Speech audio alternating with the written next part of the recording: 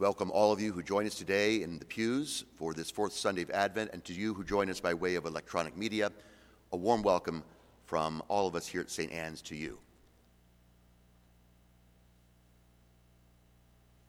What's going on here in this gospel today is a classic dynamic of a tension that we all experience anytime we allow God to come near us. Two things are happening. A dance between trust in God and, at the same time, fear of God. So trust and fear. And Mary, the Blessed Virgin, becomes the template for this whole dynamic that everyone experiences in every religion, in every walk of life.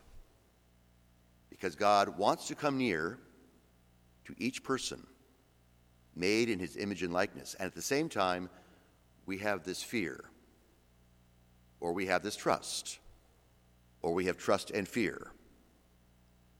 And what's interesting is that in the end, each one of us must make a choice, a free choice, to trust and to accept and to allow God's power and grace to operate on the one hand, or to flee, to run in fear of that.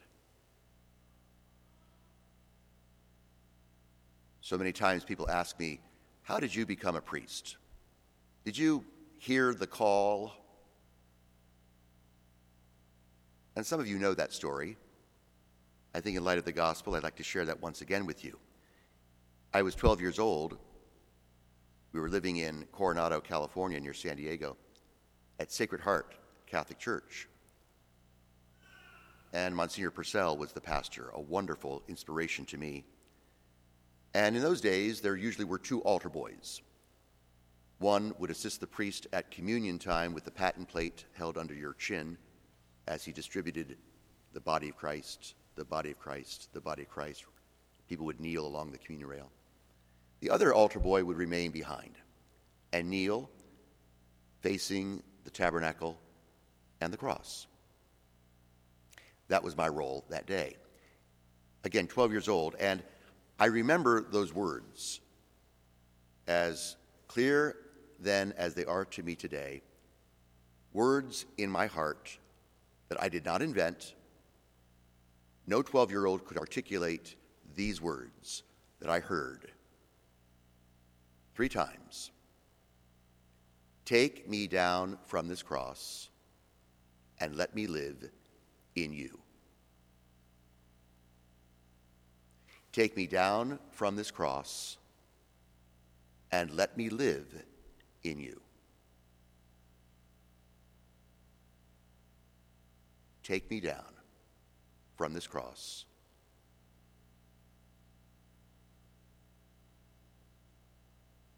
and let me live in you. No 12-year-old makes those words up. I was not very smart. But I was overwhelmed with an incredible warmth and peace and joy, and my eyes were transfixed on the cross. It was a wonderful religious experience, not psychologically induced, not some emotional state. This was real cause and real effect. And then, all of a sudden, the other altar boy tapped me on the shoulder and said, "Come on, what are you doing? Get up. We're finishing the Mass." And I remember going home that day, thinking about what was happening, reflecting on that beautiful experience. And then I was overwhelmed with fear. I became very afraid. I kept thinking, Well, what am I going to say to people? Will they understand? Will they accept me? Will they mock me and make fun of me? Oh, you don't want to be a priest. That's stupid. Why do you want to do that? You're weird. You're different. So I kept it quiet from age 12 to age 19, those 7 years. I didn't run away, but I didn't tell people about it. I was afraid. And then I told my parents, because I wanted to enter the seminary at Catholic University. They had a scholarship program in philosophy. Dad wasn't very big about giving out money for college, so I figured this was my way to get a college education too. And I told them, and Mom was very excited. Mom was always excited about things spiritual. She was a convert herself to the Catholic Church. Dad, on the other hand, was very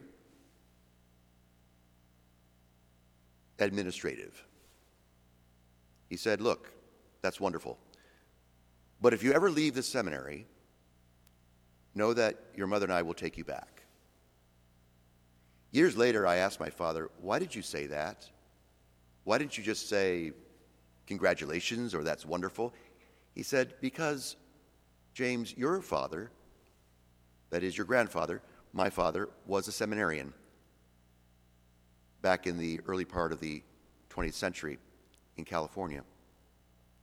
And his father, your great-grandfather, died. And so Edward Francis had to return home, because in those days you paid your own way through seminary, like college. The family couldn't afford, so he went to work and provided for his mother and only sister, and of course never returned to seminary. He was close to ordination, but he left to provide for the family and then fell in love, and he and Louise Ward had 7 children. So Dad said, thank God your grandfather left the seminary, because if he didn't, I wouldn't be here and you wouldn't be here. Interesting how providence works. I always think some way that I was my grandfather's dream come true in some way, shape, or form. How grace operates in family life that way. But the dynamic in my life, I heard the call, I was excited,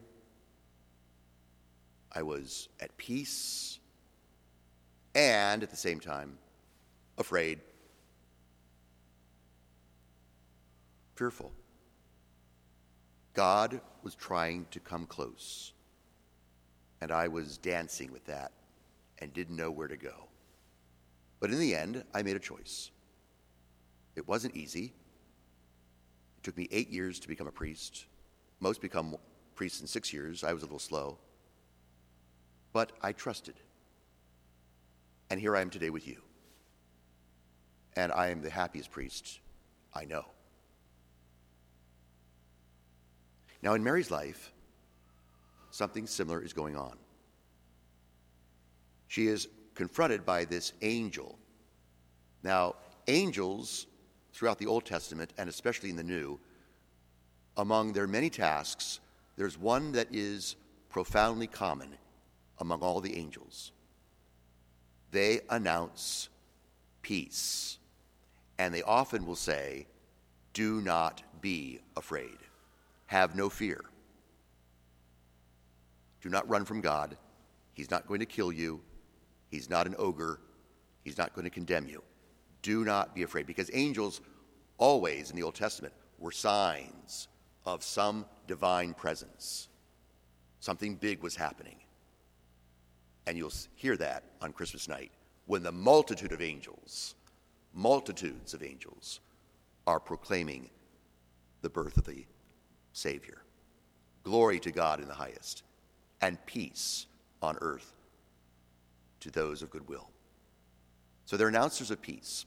And so here's Mary, and she's betrothed to Joseph. They're about to get married. Everything is planned. She may be 12 or 13. Joseph a little older. and she is visited by a divine presence. God is drawing close to her through the angels. And Gabriel announces, "Hail, full of grace." Now, this is the Immaculate Conception. We've talked about this on December the 8th, her feast day. Mary was not 50% grace, 75% grace. She is 100% immaculate, full of sanctifying life. Not a goddess, not divine. 100% human. Now that's important to note, because once she hears this greeting, no doubt she's excited about that. At the same time, she was greatly troubled at what was said and pondered what sort of greeting this might be. Greatly troubled. Oh, not just troubled, says Luke. Profoundly perturbed, confounded. Even in her Immaculate Conception, the Blessed Virgin is greatly troubled. You see, we have this Hallmark card version of the Blessed Virgin. I get so many of them, and they're wonderful. And it's a beautiful representation in artwork of the Blessed Virgin and Joseph as they kneel with serenity and peace. I believe that. But that's not what's going on here. Not at the Annunciation. 9 months before her feast day, March 25th, 9 months before December 25th. So at this Annunciation, she is greatly troubled. She's been given the invitation. God is drawing close to her, and she is troubled. And the angel says immediately, "Do not be afraid, Mary." Again, the role of the angels is to provide peace and to dispel fear, so that the free will of Mary and your free will and mine can move in that direction towards greater and greater trust and dispel the darkness of fear. That dynamic is going on here, beautifully, profoundly. So then the angel explains everything to her, and she asks the question, again, how can this be? Joseph and I are not married. I'm going to conceive. This doesn't follow the biological line. The angel says, don't worry about that. God will provide. Now that's an important piece in trust, to really believe that God will provide. Whatever you're going through. And you have lived long enough to connect those dots over time and to say, you know, when I was really down financially, or I had significant health issues, or I was worried about my health, I was worried about the outcome, or for a loved one, a family member, a neighbor, a relative, or I was really worried about my job, or I lost my job, or I didn't know how I was going to provide. I was living on a shoestring. I had nothing. And here I am today. And maybe I still have a lot of that with me, but I've grown to move towards greater trust that God will provide rather than to wallow and get swallowed in fear. Because fear is not the antidote. But trust in God is, and it will provide. So God will provide, and she will conceive.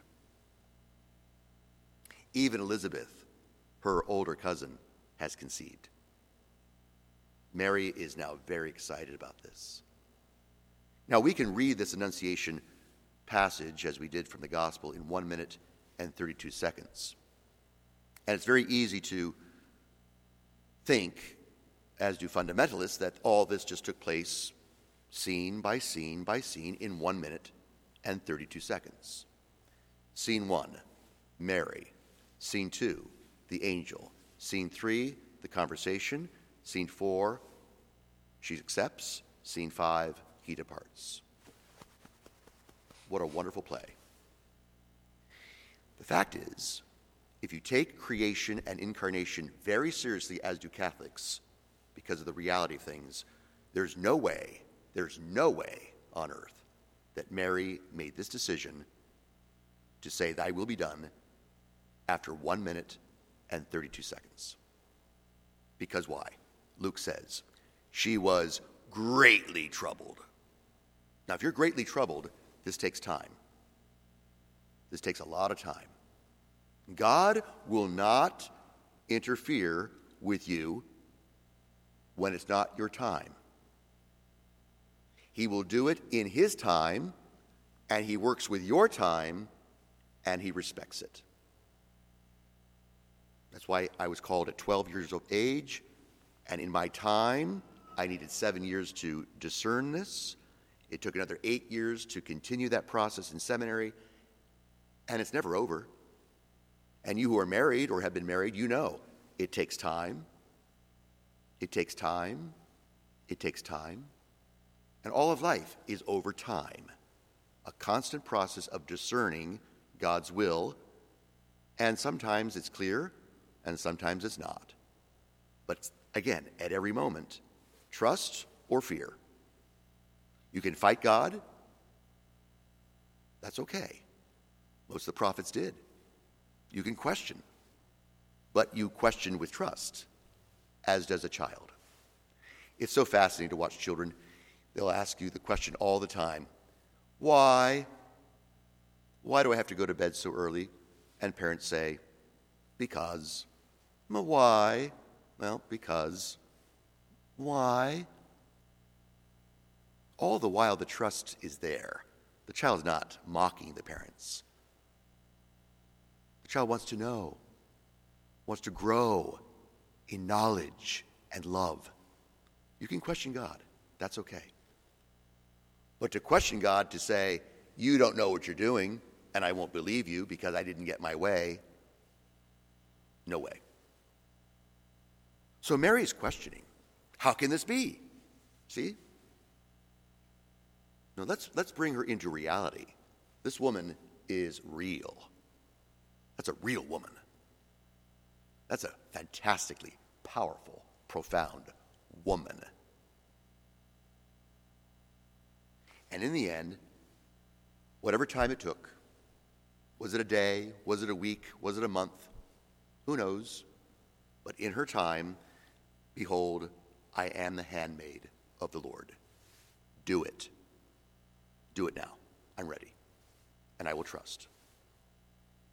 Dear friends, this is what Advent does for us. It moves us out of the fear of the world and all the stuff of our lives towards greater and greater trust and acceptance of what God has in store for us. If you think Mary's story is unique, wait till you hear about Joseph. Wait till you hear about the others. Can't wait to hear your story too. I hope you reflect on it, share that with others, and encourage them to move from fear to trust. All will be well, for thy kingdom come, thy will be done, through Christ our Lord. Amen.